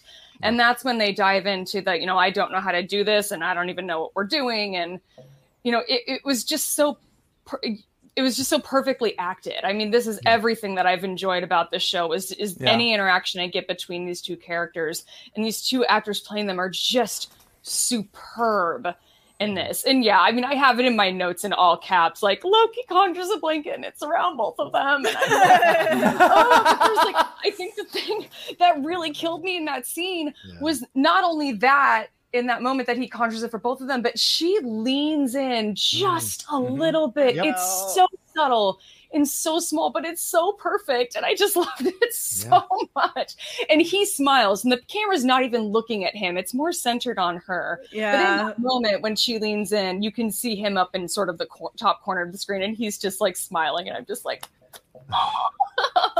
and I love it so much. It's just so perfect. I loved everything about this scene, and I just want the whole show to just be all of that. So it won't be, and that's fine. But I loved it. Ladies and gentlemen, 9 years ago, this son of a bitch tried to take over New York. Now we're all in love with this guy. I know. What a journey. I was in love with him then too, actually. So. Here's to journeys. Absolutely. All right, let's get to our last sequence here. All the Lokis are on the hillside looking at Alioth. Sylvia reveals that she linked to Alioth earlier, which is what we got to see, the slow motion sequence there when she first got to the Void, and she knows how to enchant it. The other Lokis are staying. Kid Loki gives our Loki a small sword. This is a great moment. He says, you're going to need this where you're going. He conjures up a little harness for the sword, does our Loki. And Mobius is going to the TVA through a portal to burn it to the ground. They share a hug, and I stopped here. Says, God damn it, I cried. I stopped the show. I was by myself this morning. My girlfriend was asleep. I was sitting on the couch. I cried for 10 minutes just because I love these two guys so much. Owen Wilson and Tom Hiddleston, their chemistry is so great. You buy it. And so their hug, I was like, oh my God, finally. And he whispers to him, he says to him, you're my favorite. That was beautiful, man. That was beautiful. So it's such a payoff. And now it's Sylvie and Loki. And then when a branch appears, Sylvie says, when a branch appears, Alioth will focus on it and she will enchant it. And here we go. They're standing there. The visuals are incredible in this sequence. He asks, what if they don't have time to wait for a branch? She says they'll have to cause a distraction. And then Loki runs and tries to cause this distraction and challenge Alioth to come get him. Sylvie is trying to enchant it or find the place to enchant it. But old Loki comes along after Richard E. Grant said he was only going to take him to Alioth. Here comes old Loki to create an even bigger distraction. This is something Michael mentioned, how he looked over at this one line. It's never too late to change. This is him acting on it. And what does he build? I don't know about everybody else, but it looked like he built the Emerald City out of Wizard of Oz. Yeah, that's what it looks like to me too. I think it was Asgard. I think it was Asgard, but it was. But I want it to be the Emerald City. Yeah, that's what I feel like. Too, that I had a lot of thoughts. As soon as Sylvie was like, we're going to pass through the void and like see what's beyond it, it conjured images for me of the Wizard of Oz, of like parting the curtains, and it's just this dude like talking into a speaker. Like, I'm just waiting for that guy leaning out. But why didn't you say so? All right, well that's their distraction. They hold hands, Loki and Sylvie. They hold hands. They're going to enchant it because Loki hesitates. Sylvie says, no, we can do this together because you have the power to do this as well. This brings back that conversation about Frigga earlier in the show, this idea of what he was taught, how he was taught to be a little bit of a sorcerer, what have you. So she encourages them. They're going to enchant it together because they are the same. They begin the enchantment as old Loki uses all of his energy to combat Goliath until it comes for him and sadly takes him out and kills him. God, that broke me. This is how I wrote this because he says, glorious purpose, and it completely consumes him. And I said, this is how I'm going to die. I know it. Sylvie and Loki hold hands even tighter. Is it love or is this the care for each other that allowed them to enchant it? That's what I was thinking. Is it their love? Not necessarily has to be romantic, just their love for each other that gives them the power to do this and enchant Goliath. Goliath opens up. There's a castle on a hill with some universal energy streaming from it with interesting colors that evoke King the Conqueror there. And the show ends. Wow. What ending we got here. Emma, I'll go to you first on this one. Reactions to this ending. Power of connection, baby. When the Lokis learn to love themselves and love others, which we do see love between Loki and an other who is not a Loki, that of course being Mobius. Yes. When Loki looked at him and there was that pause moment and then he walked over, I was like, just give him a hug. Actually, I think I probably said kiss, but you know what? I was fine. I was fine with the hug. It was just so great. And when old Loki stepped in and started, and also the other Lokis, Loki and Sylvie Loki going, oh, he's more powerful than we realize. Because he looks like this ridiculous. I mean, it's the outfit. It really throws you off. And then to just see him step in and be like, you know what? Like, and the fact that both he and Kid Loki and Alligator Loki all decide to stay because they're like, no, this is our home. And not only do they have a connection to one another, they have a connection to this location. Yeah. And so then to see that all channeled through OG Loki using his magic to really create a distraction and not the blades, because the blades are freaking useless. Right. Waving the flaming sword turns out not enough.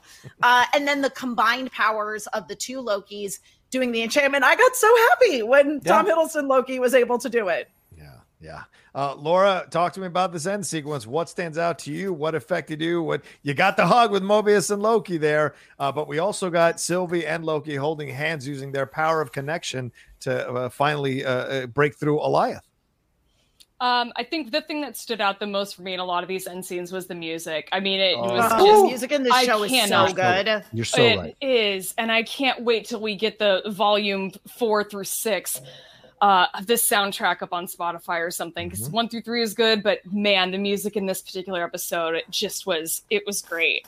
Yep. Especially, I think it's like when Kid Loki gives Loki the sword. I mean, there's a music cue there that's just absolutely gorgeous. You're right. So yeah, the hug between Mobius and Loki was super satisfying. I really appreciated it. I needed that moment, but it's fine. It's fine. It still worked out. It was still like.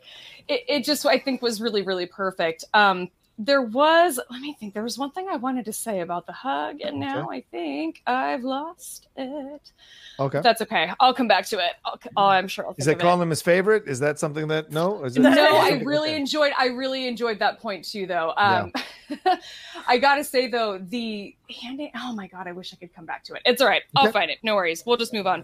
All right. But there's a I think a line that Mobius says to Loki where he says, like, you know, it looks like you got looks like you got away in the end. Oh well. And kind of just walks away, and that was really satisfying. Loki, I always do. What will you do back at the TVA? And he says, burn it to the ground. Thanks for the spark. And I just thought that, talk about like perfect writing. It was just a really beautiful, I think, farewell between the two of them. Yeah. Not sure if it's forever.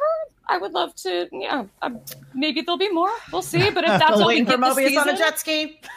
I know. But if that's what we get this season, I think I can still walk away satisfied from that. I agree. But I think conjuring the kingdom of Asgard right out of the ground was just like so awesome to watch. And then upon a rewatch, thinking about what that must have been like for Richard E. Grant standing in front of like a blue screen. Oh my God, I thought the same thing. Yes, just like... I thought the same thing. And the thing is like Richard E. Grant is just, he is so delightful. I remember when he was first cast in Rise of Skywalker and he put this video out, like so tickled that he got to be in Star Wars. I mean, you just know that he had to have been so delighted doing this in absolutely not caring about how dumb it looked. And I bet it looked really dumb right up against that blue screen. So he was just yucking it up, and it was so perfect. But he does say something, John, you say if you're going to be yelling glorious purpose upon your death, I hope that you also do what Richard E. Grant did in this scene, and that is go out laughing maniacally. Absolutely. Oh my God, the laugh. Glorious purpose. He is laughing like a maniac as he goes out, and that is just perfect. I think that's a laughter of, I figured this out. I'm doing something finally that matters, that is decent and for someone else. I'm understanding what this feeling is like to do something for someone else. I've betrayed, lied, cheated, stole, whatever throughout. This is the moment that I've been waiting for. So the character that said that we're all broken that is what he ends on. And it's just a great ending for him. I think it was Michael knows me. I'll go out maniacally laughing. He knows I will. Michael. That's absolutely true. Yeah. Oh yeah. No, yeah, that's true. Real quick, all these Easter eggs here, Michael, before we get into that, the Living Tribunal, we saw the heads up, we saw a helicarrier, we saw the Thanos captor, we saw a copter, we saw Ronan's ship there in the ground as well. Yeah. We saw so many things throughout this whole thing. So much. Right, and I've got to go back to the Conqueror possibly at the end. So please go ahead. Yeah. Well, let's get to So I'll get to Kang. Kang will be my final thought there. But my favorite out of all the Easter eggs, just because like there's a lot. You can go through this, and there's probably stuff that we're going to be seeing for weeks as people like go back through and go through it. The Thanos copter is great because if anyone doesn't know, comics get a little stupid sometime, and in the 70s. If all you know of Thanos is, this big heavy in Infinity War that like destroyed the universe and it's awesome, that's his best end. He did fly around in a helicopter in the 70s, and the fact that is canon now, like you see the Mad Titan coming in, it's like thump, thump, thump, thump, thump, thump, thump, thump. It's so stupid. You guys hit most of the great moments that were in all of this, but I love. One of the things I loved was that Sylvie gives Loki the temp pad. Before Mobius gets it, and I just love that. All Loki's trying to do once he gets there is to get out of there. Like he wants to get back, and she literally hands it to him. She says, "Here," and the Loki that we know could have been like, "Sweet, later, boom, bye," left, and he didn't. And I think that was such a great moment to do that. Which I thought was super, super beautiful. And then, as far as them being able to do this, look, I worked on a show for several years called Friendship is Magic, so I am a firm believer that friendship is magic, and this was 1,000% a friendship is magic moment. Like when we were working on My Little Pony, you would get to the end of the season and you'd have this moment where like friendship wins and they all shoot rainbow lasers. And we would always be like, we'd have these meetings and we're like, why does this rainbow laser moment happen?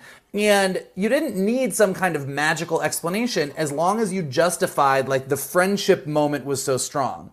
And this moment worked 100% on My Little Pony rules, which was Loki's like, I don't know if I can do this. I don't know if I can do this. And she's like, yes, you can. They touch hands. Connection. That's the thing. It's all about the connection. And then she squeezes his hand in that moment of like, I know you've got this. And then he's got it because friendship is magic. And it was powerful and amazing. And then Richard E. Grant, you guys nailed it. Laura, I was right there with you on my second rewatch. I'm like, this motherfucker is on a green screen. And I might be wrong about this, but I think I'm right. Like, in the classic Thor comics, Loki, whenever he was doing his powers, had this Loki chaos mischief dude pose, which was sort of like crouched, legs sort of, knees pointed out, hands like whatever, and he's like, aha, I'm Loki, I'll get you, Thor. And like Richard E. Grant, if you go watch that scene as he's like rising Asgard, that is his pose. Like he's doing that stupid Loki pose, and everyone in the world this morning and last night at midnight was like, fuck yeah, man. Yeah. Fuck yeah. And I was like, it cracks me up. That detail. That's so cool. Oh, yeah. It really just cracks me up. Yeah. Give that man an Emmy and a Golden Globe. Seriously. And then and like Johnny said, I mean, this is like, look, if you're a writer, that is a character arc in 3 beats. Yes. We will take you to Eliath. We will take you to Eliath, but we won't go any further. You're never too old to change.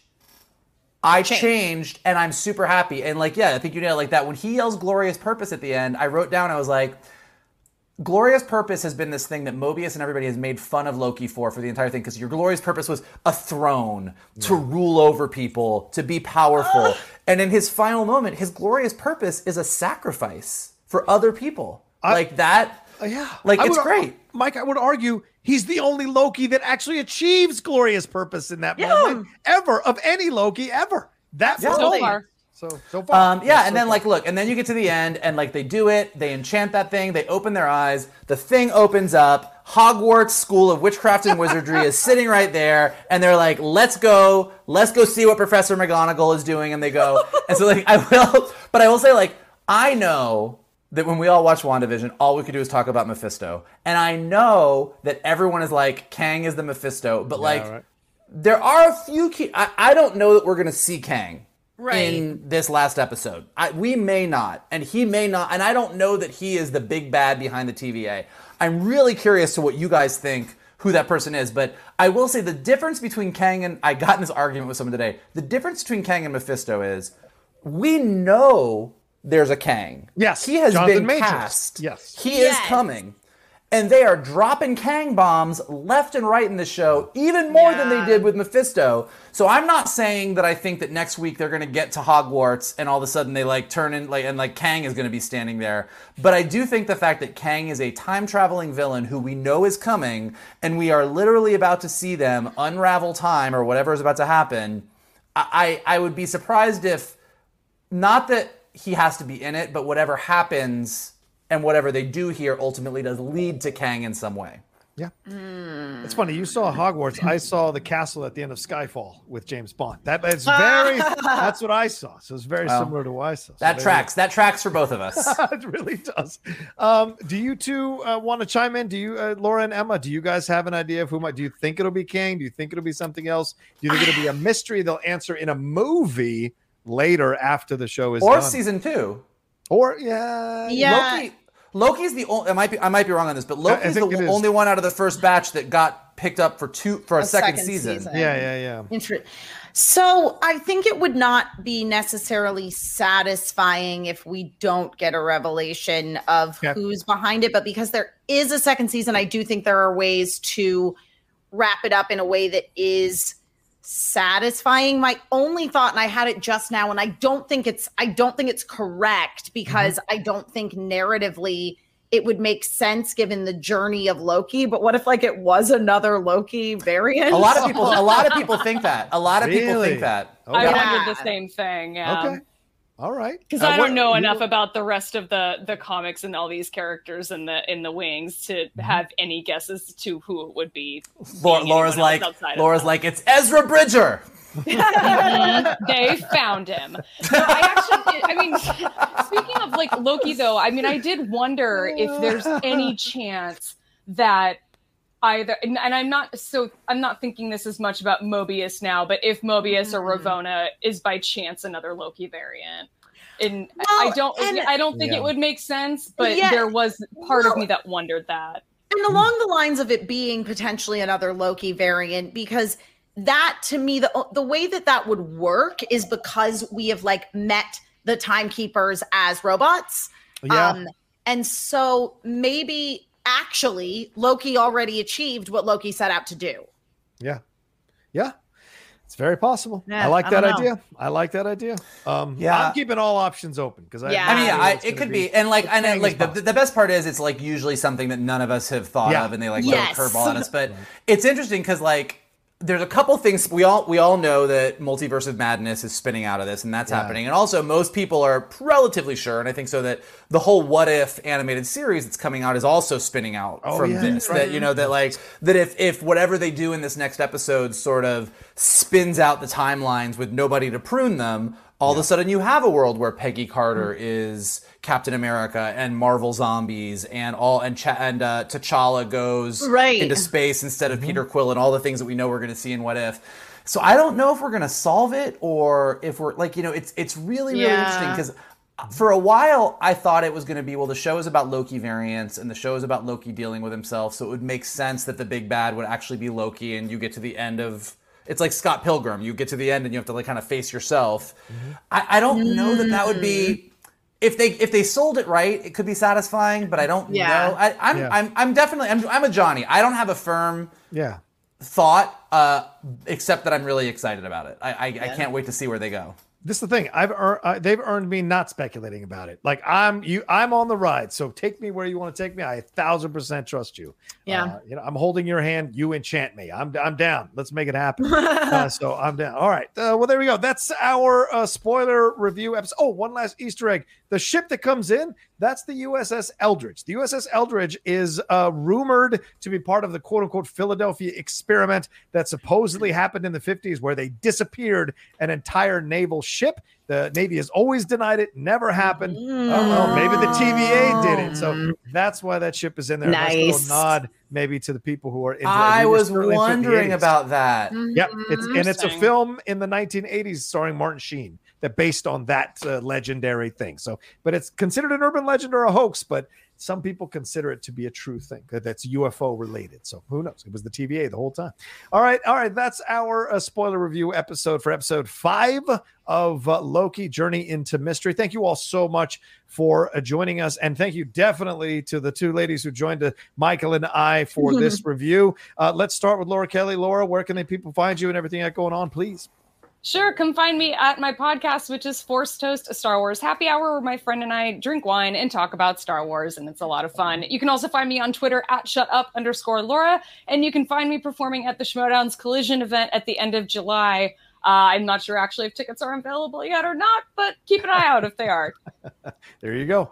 And at some point, Laura and I are bringing back Jedi Way. I think next week, finally, once and for all. Emma Fyffe, thank you again for coming and hanging out with us this week. Please tell everybody what you got going on as well. Yeah, so I'm at Emma Fyffe all over the internet, wherever Emma Fyffes are sold. I've got a Twitch channel. I'm out there doing stuff. I might be working on something pretty cool next week, but I can't talk about it yet.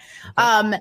And also, I don't know, I'm just like living my life. I tweet about the stuff that I'm doing. So, I'm going to be on Josh Birdie on the Good People Association on Friday. I believe I'm competing against Jen Sturger, so that should be a blast. Oh, wow. That should be fun. That's for sure.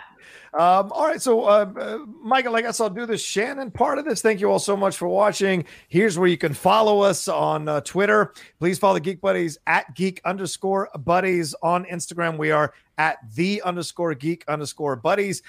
If you want to follow Shannon on Instagram, you can follow him at Shannon the Geek Buddy.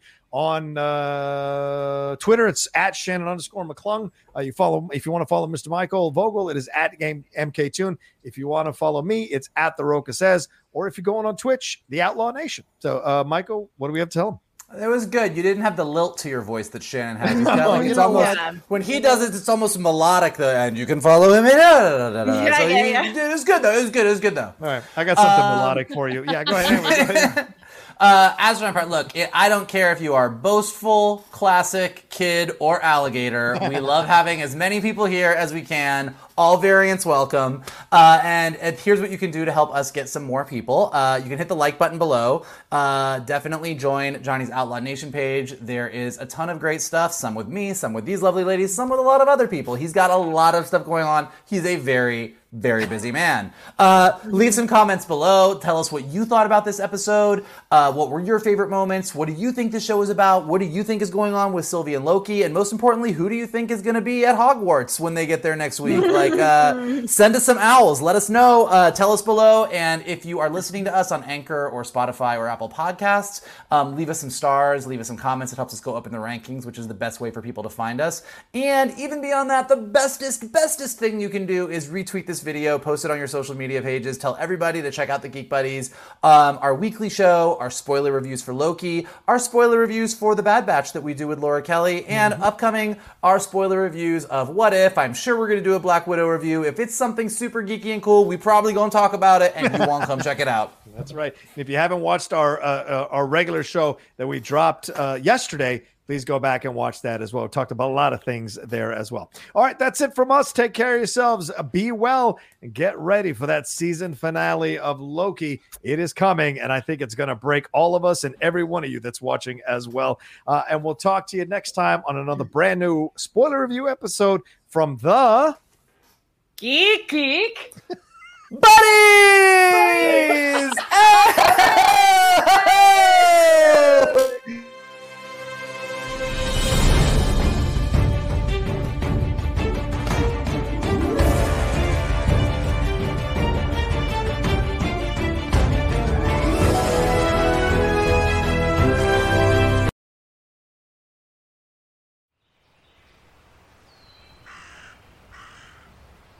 Wander with us into a world of magic. Do you like magic? Ever since I was born, I could hear the spirits of the other world. Where old stories take on a new life. If you break even one of these conditions, the consequence is death. And the world is teeming with possibilities. It's midnight, girls! They're here! Get ready to change! Well, for the last time, we're not kissing, Fritz! Join Jenny and Madeline in this fantastical audio drama as they journey into the stories you grew up with as you've never heard them before. You are no more than a demon! Okay, Gown. Let's do this. And reinvent fairy tales with a feminist twist. Ready for your next adventure? Then we'll see you soon in the forest of feminist fairy tales.